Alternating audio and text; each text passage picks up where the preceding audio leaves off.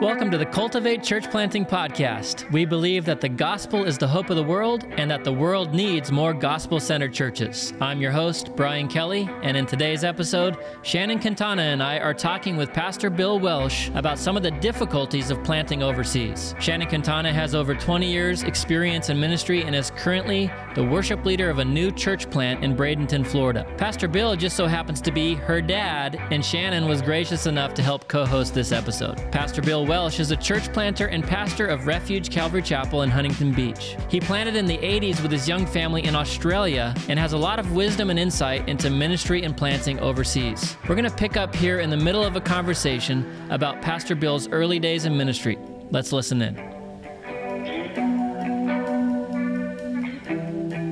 Here I was a missionary at heart, and we had just 2 years before moved back from Australia. And so we just prayed, oh God, just raise up the right person. And so the long story shortened up here is that God made it clear to us that he wanted us to go. As an invitation came, which was totally unsolicited, I was helping them pack up the office of, the former pastor's books and all that. And I said, how's your search going? And I was just concerned for my sister that this wouldn't blow them away or anything like that. I said, well, we've had some people come in, but we haven't decided yet on who. But we've heard that you've pastored before. Would you send us some messages? We think we found the right guy. And then, oh, man. And I said, I don't even know if I have any messages to send you. Anyway, God put it together and convinced me in my heart that that's where he wanted me. And the very first Sunday morning, which was the first Sunday in June of 1997, I got up and I told the congregation, I said, you're getting a pastor. I know I'm supposed to be here. I don't want to be here. Oh, wow.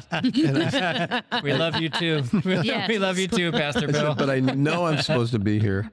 And so I am excited about that. But and I said, facetious, I said, you can see my heel marks in the desert across from Albuquerque. But I said, if God's not sending us back to the mission field, which I had hoped for, then he's sent me here to send you there. So get your passports in order. Awesome. Because I would be thrilled to have to close the church down because everybody was out on the mission field. Everybody was out. So it was a missions-minded church. You've got a heart for missions. You got a heart for church planting. Yeah. It wasn't at that time. Okay. The pastor the associate pastor who was there, Peyton Jones, he did have a heart for missions, but it wasn't built into the culture of the church. Right. So, yeah. Peyton Jones is the church planter himself and has amazing network. He does.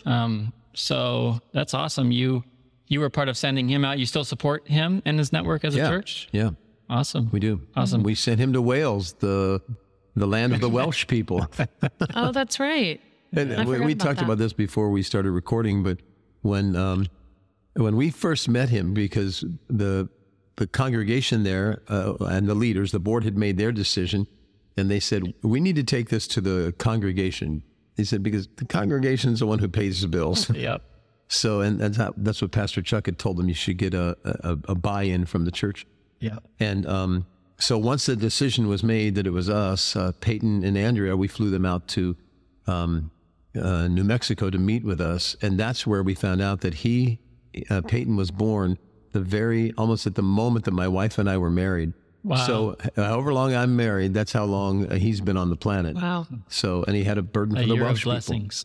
people. Oh. Yes. How old were you when he went out to Huntington? When they moved to Huntington, I was probably like 20 or 21. Well, 20. Yeah, almost. We had moved back from Australia a couple of years before. Yeah, right. I had just started dating my now husband.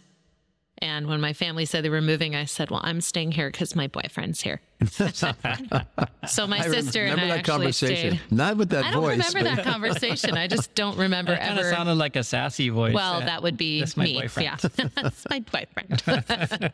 I'm amazed my parents let me live. So yeah. So I stayed. I was probably about 20. And then about a year after that, I went out to Calvary Bible College with Jesse. Okay. And that's where we met you guys. Yep. We met Shannon and Jesse 23, 4 years 25 ago? years ago. We've been married almost 23 years. Yeah. Can you believe that? That's We're amazing. old. Wow. Yeah. Before Refuge, before Calvary Chapel Huntington Beach, Shannon mentioned it, Australia.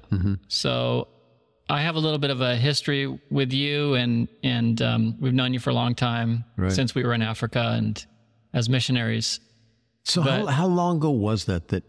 Was it 15 years ago or something like that? That we moved to Uganda in 2002. Okay. And we moved back in 2011. All right. So, and I don't know if you remember this, but I called you when we were moving back from Africa, and I was like, Pastor Bill, I don't know what to do or where to go. We know we're supposed to leave. I do remember conversation. Uganda, and the transition happened there to another pastor and everything. But I didn't know what to do, and still young. I became a pastor there just kind of by default. Mm-hmm. The guy that led the church planting team ended up coming back to the States within that first year. And so I was 24, I became the pastor and kind of learned on my own, but never had a mentor or anything like that. Yeah. So I think that's why I was kind of reaching out. That was me too. When it came to pastoring, I had models, but definitely did not have a mentor. Yep. Mm-hmm. Yeah. And I read books and everything, but it's not the same. Yeah, that's right. Do you think, how important is that? Because we talked about mentoring in our Cultivate Church Planting program. That's a big part of it, is mentoring. Because a lot of these guys, they go out, they're called by God, they feel like we're gifted, we've got a team, but they don't have that connection to someone who's been there, done that, an older, wiser person. How important is that as far as succeeding? I think it's incredibly important that you have a circle of, whether you call them a mentor or a coach or a friend. Mm-hmm. I'm at a point in my life where I know we're moving towards a transition at Refuge Calvary Chapel in Huntington Beach, and I'll still be in the body there and still a part of the ministry team, but I won't be as regular in the Sunday morning pulpit, the weekend pulpit, and but I really pray and I hope, and I'm planning on doing a whole lot of, I would call it friending, of just, other people that are in ministry and need someone to come alongside of them and hear. And I think a mentor is a friend with a really clear agenda.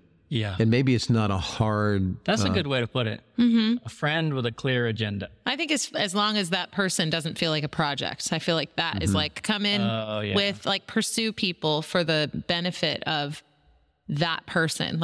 God has drawn you to that person. I think it's so important. I did not go after discipleship for myself until 3 years ago. Mm-hmm. Really? Oh, yeah. You mean to be discipled? Yeah. Yeah. Because I just thought, I know what I'm doing. And do you think that a lot of pastors don't go after that? Do you see a lot of pastors who don't necessarily have that in place?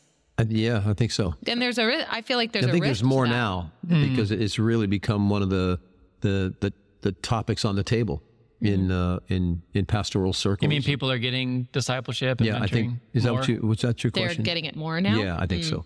Maybe it's becoming more of I feel like you did it the opposite way, because most people are they need mentors in the beginning, and then they're like, I got this figured out, and they don't need it. Yeah. But that's wisdom, though. But I realize I missed out. I see it now, and I'm like, man, and not just discipleship for myself, but also discipleship for other people, that I would be pursuing somebody else to disciple. Right. That whole I don't know what it's called, but having somebody who's mentoring you and somebody that you're always having that you're being poured into and pouring out. And you do that well. There's so much health, but I have not done that until more recently. Mm-hmm. Yes, I've helped people learn how to play instruments. Yes, I've helped people sing, but really getting entangled with people and that's a different story. Messy with them, it changes things. And I had a conversation in Israel this last, which trip was it? I think it was the last one in He's November. been on 3 trips and I don't know. I meant to ask you about that because you're always in Israel. I look on Instagram because Bill has a great Instagram page. You're always on there. You're active. I should get that page back. I think he's going to come back. He had an even greater one with more followers. Oh, man. I didn't mean to interrupt. Oh, no. He got banned. He's going to get a badge and sew it on his jacket. But I had this great conversation. You know him, Jeff Quazzo. Mm-hmm. And Jeff Quazzo was a friend of our family, a very good friend of my oldest daughter at one time in Bible college. And it went different directions, and God was obviously in all of that. But we become good friends again. Okay. And we've never not been friends, but we took a walk in this last trip to Israel, and it was a trip where a team of us, primarily Calvary Chapel pastors, are doing 2 different pastors' conferences in Israel, one with Israeli pastors and one with Arabic-speaking pastors. Wow. And we were taking this walk one night, and Jeff said to me, Bill, you were the first person that ever asked me to go take a walk. And he said, I don't know, I'll probably choke up a bit here, but okay. He said, I probably told you the story, and not if he did, I didn't remember it. But he said that when I came and visited you guys on the way driving back to New Jersey, and stayed at your house for a couple of nights, he said that first night you said, let's go take a walk. And I had a certain reason I wanted to take a walk with him and talk with him about some stuff. But he said, you just asked me questions about who I was. You asked me questions about what my ministry focus was and what my hope for my life was. And he said that was probably the first level of mentoring I ever had, was you just saying, let's take a walk and let's talk. And with this passion that I have to be involved in the lives of other leaders right now, whether they're young or older leaders, I was struggling with what kind of format, what's this going to look like? And I said, Jeff, you just set the focus for me on taking a walk. I love to walk. I said, just taking a walk with somebody else. What's the secret to your disciplship success? Yeah. Take a walk. Yeah, let's go for a walk. Yeah, because that's what it is. We're all on a walk with the Lord. And so I mean that seriously. That it just kind of pushed to the back all that fear about, am I qualified to be a mentor? Am I qualified to be a pastoral mentor? So I can't wait to see what this looks like. I find it encouraging that you ask yourself that question, because I feel like you, of all people, are qualified to be a mentor. So it's, so getting back to missions, you're a world traveler. You've been to Israel three times this year. Yeah. You're not slowing down anytime soon. In fact, you're working on someone else at the church there. You'll have more time to travel, you think? Yeah. Visit Florida? Yeah, I will. Yeah, I would love to. Would love to come back here. So many reasons to visit. Yeah. 2 really good ones. That's right. That's right. But kind of your first experience, I think, overseas, you can clarify, was to Down Under, Australia. I'd visited a few other countries. I did. Yeah, it was Very good. well done. I'd visited some other countries before we moved to Australia, but I had probably by that time I'd stepped foot in, aside from Mexico's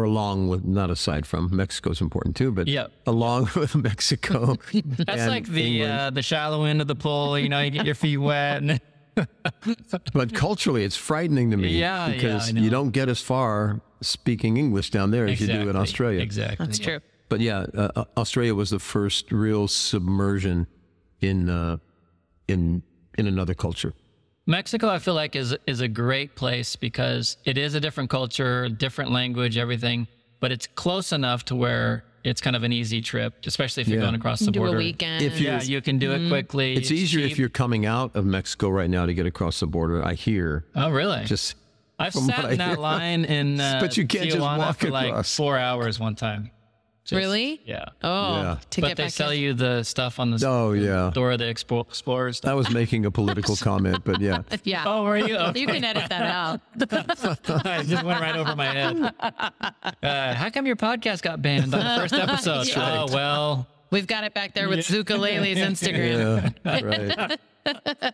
What's your new Instagram? So my temporary Instagram is Brukulele. So it's ukulele with a BR on the beginning of it. Okay, we'll search for you. Can we search just your name, Bill Welsh? And then yes, I think so. I think we might have set him up for that. We might have set that up. Yeah. Okay, so jumping over to the other side of the world. Right. Literally the farthest corners of the earth. Mm-hmm. It was about 8,000 miles away from California. And that was in what year?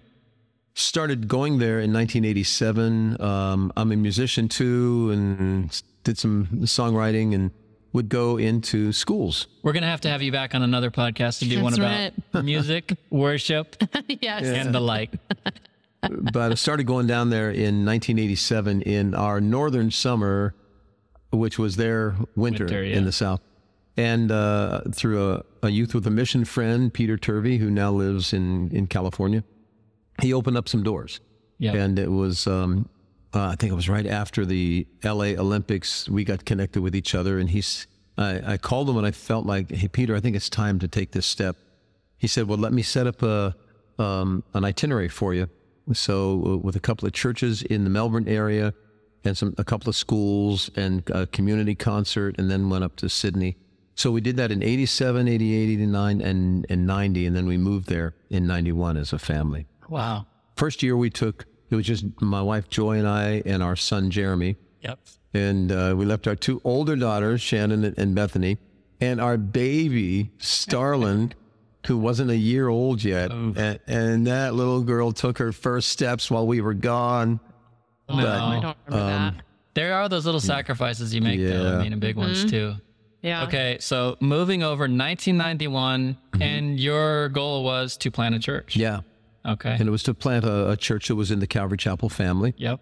And there were a handful of Calvary Chapel ministries in Australia on both the East Coast and the West Coast. And so we talked to them about possibility of getting sponsored, and neither one of them were able to do that because they were kind of at the limit of how many people they could sponsor with the size church. Oh, you mean the government, like the government sponsorship and stuff? Yeah, okay. And that was to get a Christian workers visa that was to go in and work with them, and then maybe in time branch out and plant. Did you do that? Have to do that in New Zealand when you guys moved there? Yeah, so we lived in New Zealand for 2 years, and I remember getting your advice about moving to New Zealand too, because it's down under. Was it I remember accurate? Lynn calling me like, "Did it ruin you when your parents moved to Australia?" I was like, "No, I loved it." I loved it. We did have to get a work visa, but it was easier for us than I'm sure for you because we didn't go to plant a church, but we went to take over an existing Calvary Chapel that was there in Auckland. But did Brian Hughes? Brian Hughes, yep. Hughes, yeah. So he was retiring, and he, through a mutual friend, called me up, and it worked out perfectly. We were just in a transition out of our church plant in Washington State, and I mean, we're like, New Zealand, we'll have to pray about that. Well, let me see. Beautiful country. Wow. Oh yeah, gorgeous. Yeah. And they have hobbits there too. Yeah, they do. Right. But we ended up getting sponsored into Australia, not by a Calvary, but by an Anglican church. Yeah. Ooh, okay. It was one of the first churches that I worked with on every trip that we took going over, short trips, 2 weeks to a month. This Anglican church, which was a kind of a spirit-filled Anglican church with a real focus on evangelism. And the pastor was visiting us in California, in the desert there. He said, I'll never forget this conversation. How's your search for the sponsorship going? I said, well, nothing's coming through. He said, well, let us sponsor you. I said, well, that's really generous of you, but I know that God's calling us to come and plant a Calvary Chapel fellowship. He said, well, you can do that. You can even start it when you come, but just serve with us for a year. Okay. And do worship and some missions and outreach. And so when you were planning to go over and plant, I mean, what kind of went through your mind, and what was your vision, I guess, about going there? Just kind of see what happens, or did you have a specific goal in mind? I didn't know how it was going to work, but I felt like we just seek the Lord and target a community or a suburb or whatever, wherever it was, and then just somehow make our presence known with neighbors and maybe some more outreaches in schools and just see how this went. But that Anglican church, they were so incredibly generous. They said, well, they asked me, well, where do you think you're going to do this? I said, probably out in the southeast suburbs. Then nobody will recognize it. Was that Melbourne? Yeah, in Melbourne. So the southeast was cities like in Endeavour Hills and Dandenong and some cool, Aussie names. Barrack. What's the population of Melbourne? Is it? I think it's million? now over 4. It was over 3 at that point. Now I think it's about 4. So it's a pretty big city. And Sydney's maybe 5. Call it a big one. Yeah. But the pastor of that church said, well, if that's the area that you're really targeting, we've got a lot of people in our fellowship, Christ Church. The name of the town was Dingley. Dingley. Yeah. Nice. And why don't you just take... Gonna go to Dingley, mate? Dingley. Said, And it was a beautiful family of people too. But they said, why don't you just contact these people and let them know you're starting a fellowship down there and see if they want to help you, see if they want to connect with you. And what pastor does that? Yeah. And especially if it's out of your denomination or network. Yeah, exactly. So Rob Isaacs and Rob and Lois, precious people. That's so good. Yeah. I found it, just living on the mission field, a lot of those differences that we have in the States that are seemingly so significant. Once you get out on the mission field and there's work to do, some of those kind of like you're able to work together a little bit easier. That's right. That's what worked for us. So going over with church planting, let's go over there. Let's plant a church. First of all, first things first, we need to get that permit. Yeah. And you got it. Yeah, you have to legally get in. You can sneak in, but your time's going to be limited. Oh, wow. You want a long-standing relationship. What were the most difficult things? Getting in was difficult. What else? I would say, one of the question marks was always, are we going to be effective at reaching people? Are we going to bridge the culture?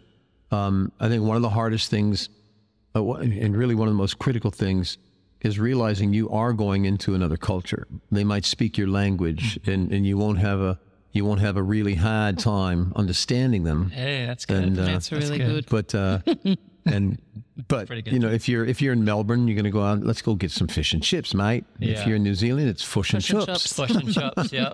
But totally is. And the language is the least of those, because there was what I would call a deceptively similar culture. Yep. I'll never forget that. And I was going to bring that up if you didn't, because when I was talking to you, you said that. Did I use that term? Yeah. Yes, you would use that exact term, deceptively similar as far as culture. Because when we were in Uganda, it wasn't very similar. It was different in Completely almost every way. Except language, right?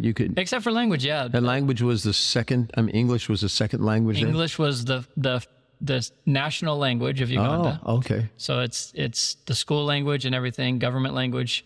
But everybody spoke their tribal language first. Okay. But there were so many tribes that they would all have different first languages. So second language was English. And then East African language is Swahili. So all the surrounding countries were Swahili. So everybody you met in Uganda generally spoke at least 3 languages. Wow. So we think of these countries like, they're just these developing nations. We need to go help them.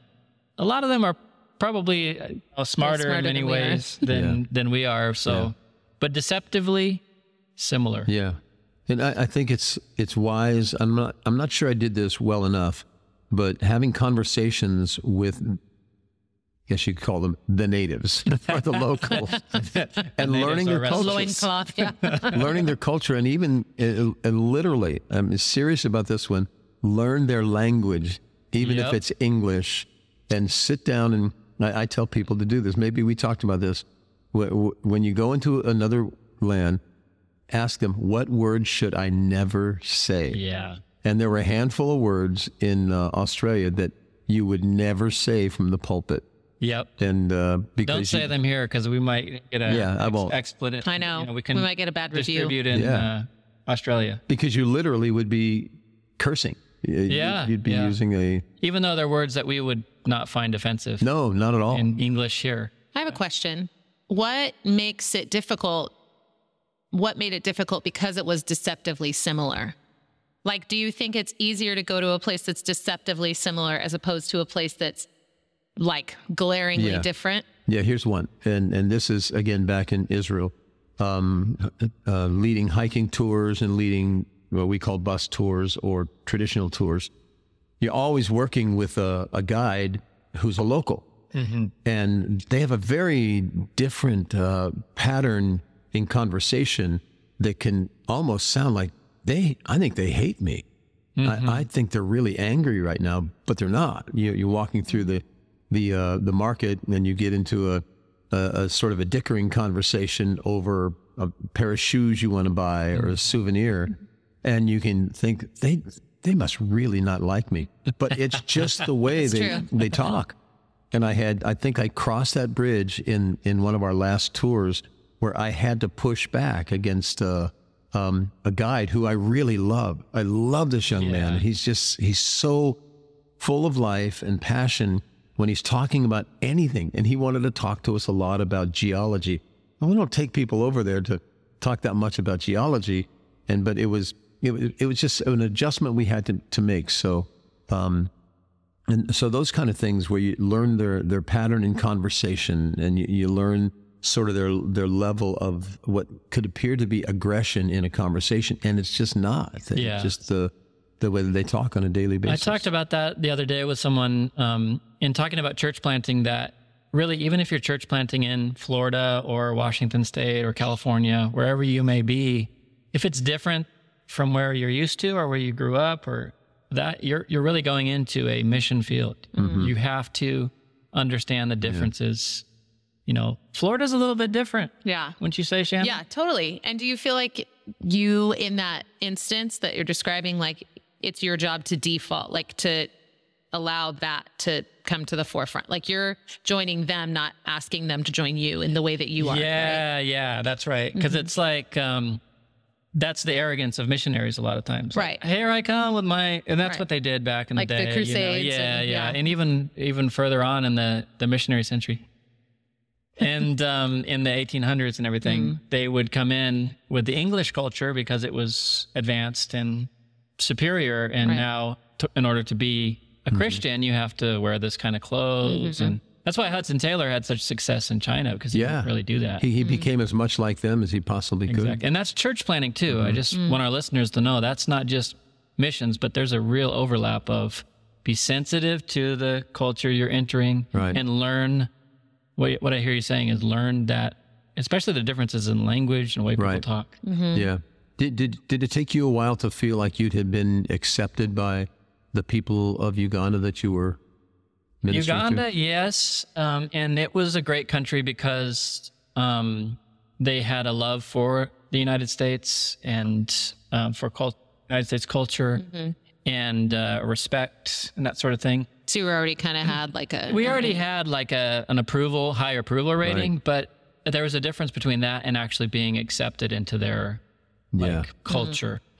And to be honest with you, and I said this to someone the other day, that you'll never really be able to be one of them, because a lot of times missionaries or church planters go in and say, I just want to be one with the people, whether maybe it's an inner city urban thing. I'm going to be an inner city guy. He grew up on the farm in Kansas his whole life, but now I'm a city boy, you know, and there's always going to be a difference.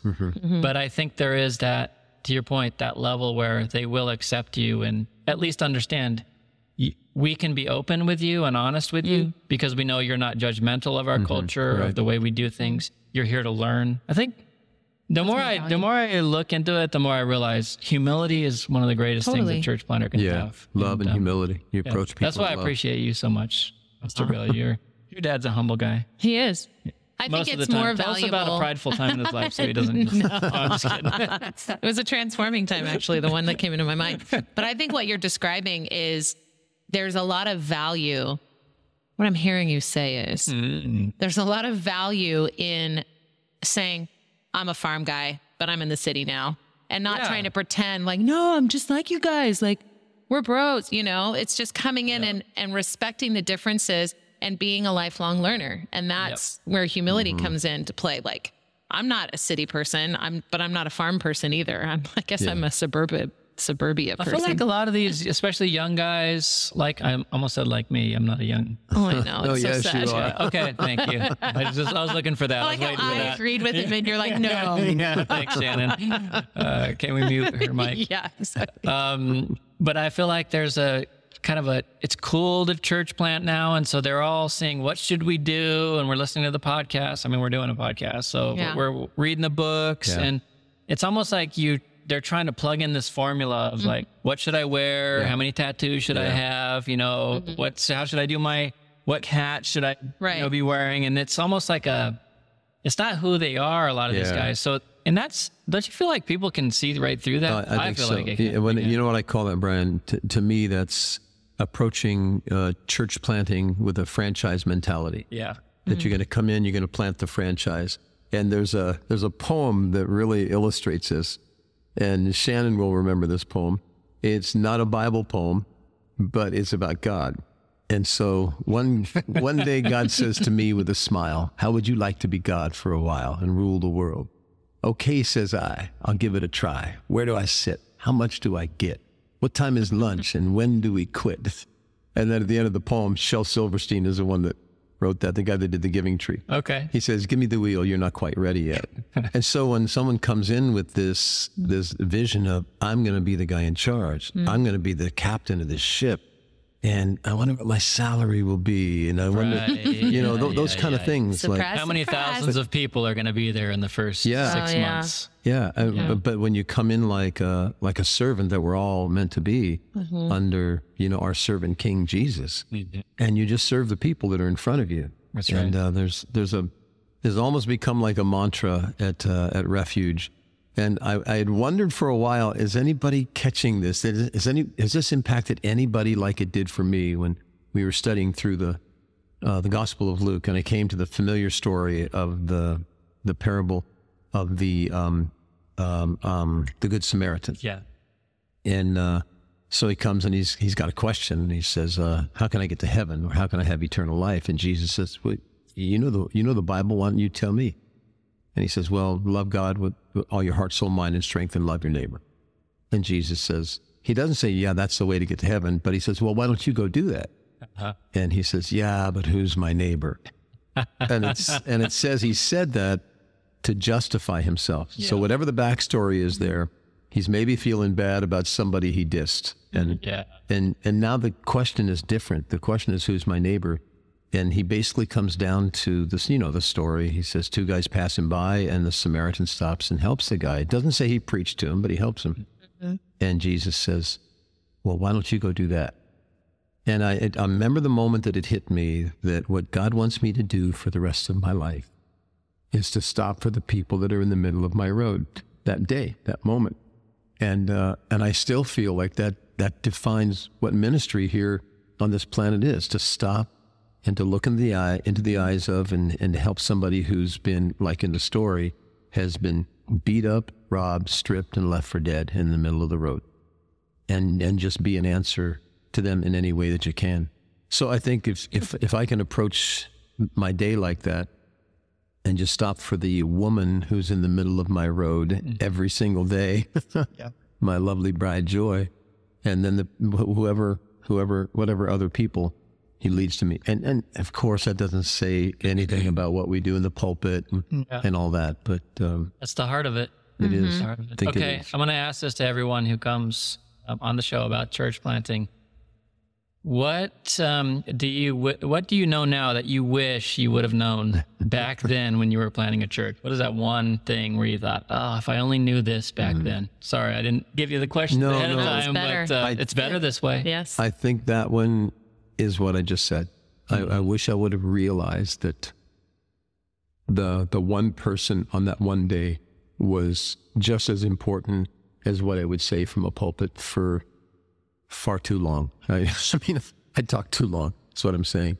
But just to realize that, and because I remember one moment, a guy that came to me and he was pouring out his heart, and it's one of those very difficult conversations. And I remember how I answered him that day, and it wasn't great. And I remember I said to him, "John, you wear me out." Yes. That's not what he needed to hear that day. And it was wearing me out. Because I'm thinking, I have no idea how to solve that problem you just laid out for me. But I could have been a better friend at that moment for him. Yeah. And it was one of those kind of moments where you think, this is not what I signed up for. But it was what I signed up for, if I'd only known that. That's right. I had a few of those these last week. So that's a good word for me. It's tough. But I feel like you were saying like that, I can't remember how you worded it, but people who are like, "Yeah, I'm going to plant a church, and how many tattoos do I need?" And if it doesn't, there's, like you had said at the church planting conference we had, and it was huge for me, was that one of the main things is managing expectation. And I think that if you're going into it like a little trepidation, like, "Lord, really? Like, is this really what you're calling me to do?" Like it's a big responsibility. Kicking and screaming like you did going to Refuge. What did you say? The heel marks all the way from Albuquerque? Yeah. Across I mean, I feel like there's a mountain of holy fear of, okay, and you've done it before, so you know what's required. No, it's not an easy thing. And so I think that I know this is your church planning podcast, but you all need to hear this. You better be ready. It's not an easy thing. And another thing I think I would have done too was to purposely to build a team, to build a real team mentality and a family vibe between the people that are working with us. But it would be wonderful to go out with another couple. It'd be great to go out, not just 2 by 2 with another brother, but another family that really shares having that a heart. nice core team of family members, church family. Yeah, we have that here, thankfully, and Shannon and Jesse are part of it now. And it's just like any family, you have your little family things, but to have those people. Right. And I am so blessed for you and Lynn. Yeah. And your family that you have, Jesse and Shannon. Yeah. I really am. We appreciate it. We know it's proud of these guys. They're awesome. Any last words, Pastor Bill, that you want to share with us? Some wisdom that you have? I mean, it's been good. Humility, I think, is that theme. And I think that's what I see in my dad is like I was last night after he did the shepherd here. Somebody was like, "Oh, your dad just seems like such a tender, like a gentle man." And I was like, he is. I said, what I've always appreciated about my dad is who you see on the pulpit is that's my dad. There's not a different man who preaches from the pulpit. The very same personality, character, humility is the same as who my dad is. Oh gosh. That's good stuff. I don't know him as good as you do, but humility is something to that. I think something I've always appreciated about my dad too is, when he's, sorry, I might cry now, but I'm just a tender, gentle woman. But I think it's, if he would blow it or get upset with us or say something, as a father, as a mother, like we say things to our kids where we're like, "Oh, I really blew that." But he would always come to us and apologize and ask for our forgiveness and make it clear that that is not how I should have treated you. And it just made me feel like I was so valuable. Like I really, You are. Yeah. Look at you. I need to get some tissue. I'm going to cry. I'm crying. I would put this down there too, Brian. Okay. And Psalm 42 is the deer pants for the water. As the deer pants for streams of water, so my soul pants for you, O Lord. And to always have just that heart for Jesus. And remember who it is that we get to represent. It's just remarkable. It's just so almost unbelievable that God would say, "Hey, Bill, I've got something for you to do for me and with me." I remember, I'll give you one of my favorite books on ministry, mission, pastoring, Love, Acceptance, and Forgiveness by Jerry Cook. Okay. It's still very available. Our team back in Huntington Beach is reading that together right now. But Jerry tells this story. It's obviously not a true story, but Jesus comes back to heaven after the resurrection, and the angels greet him, and they say, "Amazing what you did, just incredible what you did. What have you done to make sure that the world hears this?" And he said, "Well, I told all my friends. I told them to tell everybody they know." Oh, wow. And there's this moment of telling silence where the angels look at one another, just, aghast, and said, We've watched those guys. Surely you must have made some other plans." And Jesus says, "I've made no other plans." That we get to be his representatives here. And that's an ominous task, an impossible task, if it weren't for the fact that he said, "I'll fill you with my Amen. The Holy Spirit." That's it right there. And you'll get it done. That's it. And I'll work with you. And until we do that, he can't fully use us I the know, way that he should. because we're just a bunch of dummies. We are. Yeah. Prideful dummies. No no other plans, Jesus? No. Nope. This is it. Yep. And what a joke that we would try to make celebrities out of ourselves. Oh, my goodness. Oh, my goodness. Yeah. How embarrassing we must be when we get to heaven. It's just like, down in front. Down in front. Have you ever, I've often wondered if Jesus would come walking into, or even Paul would come walking into, one of our congregations on a Sunday morning and say, "So what exactly are you trying to do here?" This is cute. Yeah, what it's like is a this kindergarten place? play. Yeah, what is this place? Shannon, any last thoughts before we go? I don't think so. Yeah. I think he covered it. Pastor Bill, thank you so much for being on the show and those words of wisdom. I'm gonna listen to this again and again myself. And Shannon, thanks for being on, helping co-host today. And well, thank you, Brian. I'm proud of you, man. I'm not your daddy, but if I were, I'd be telling you how proud I am. As spiritual father, I'll for the way you that. follow Jesus around the world. Keep it up. Amen. Keep it up. Amen. You and Lynn are amazing.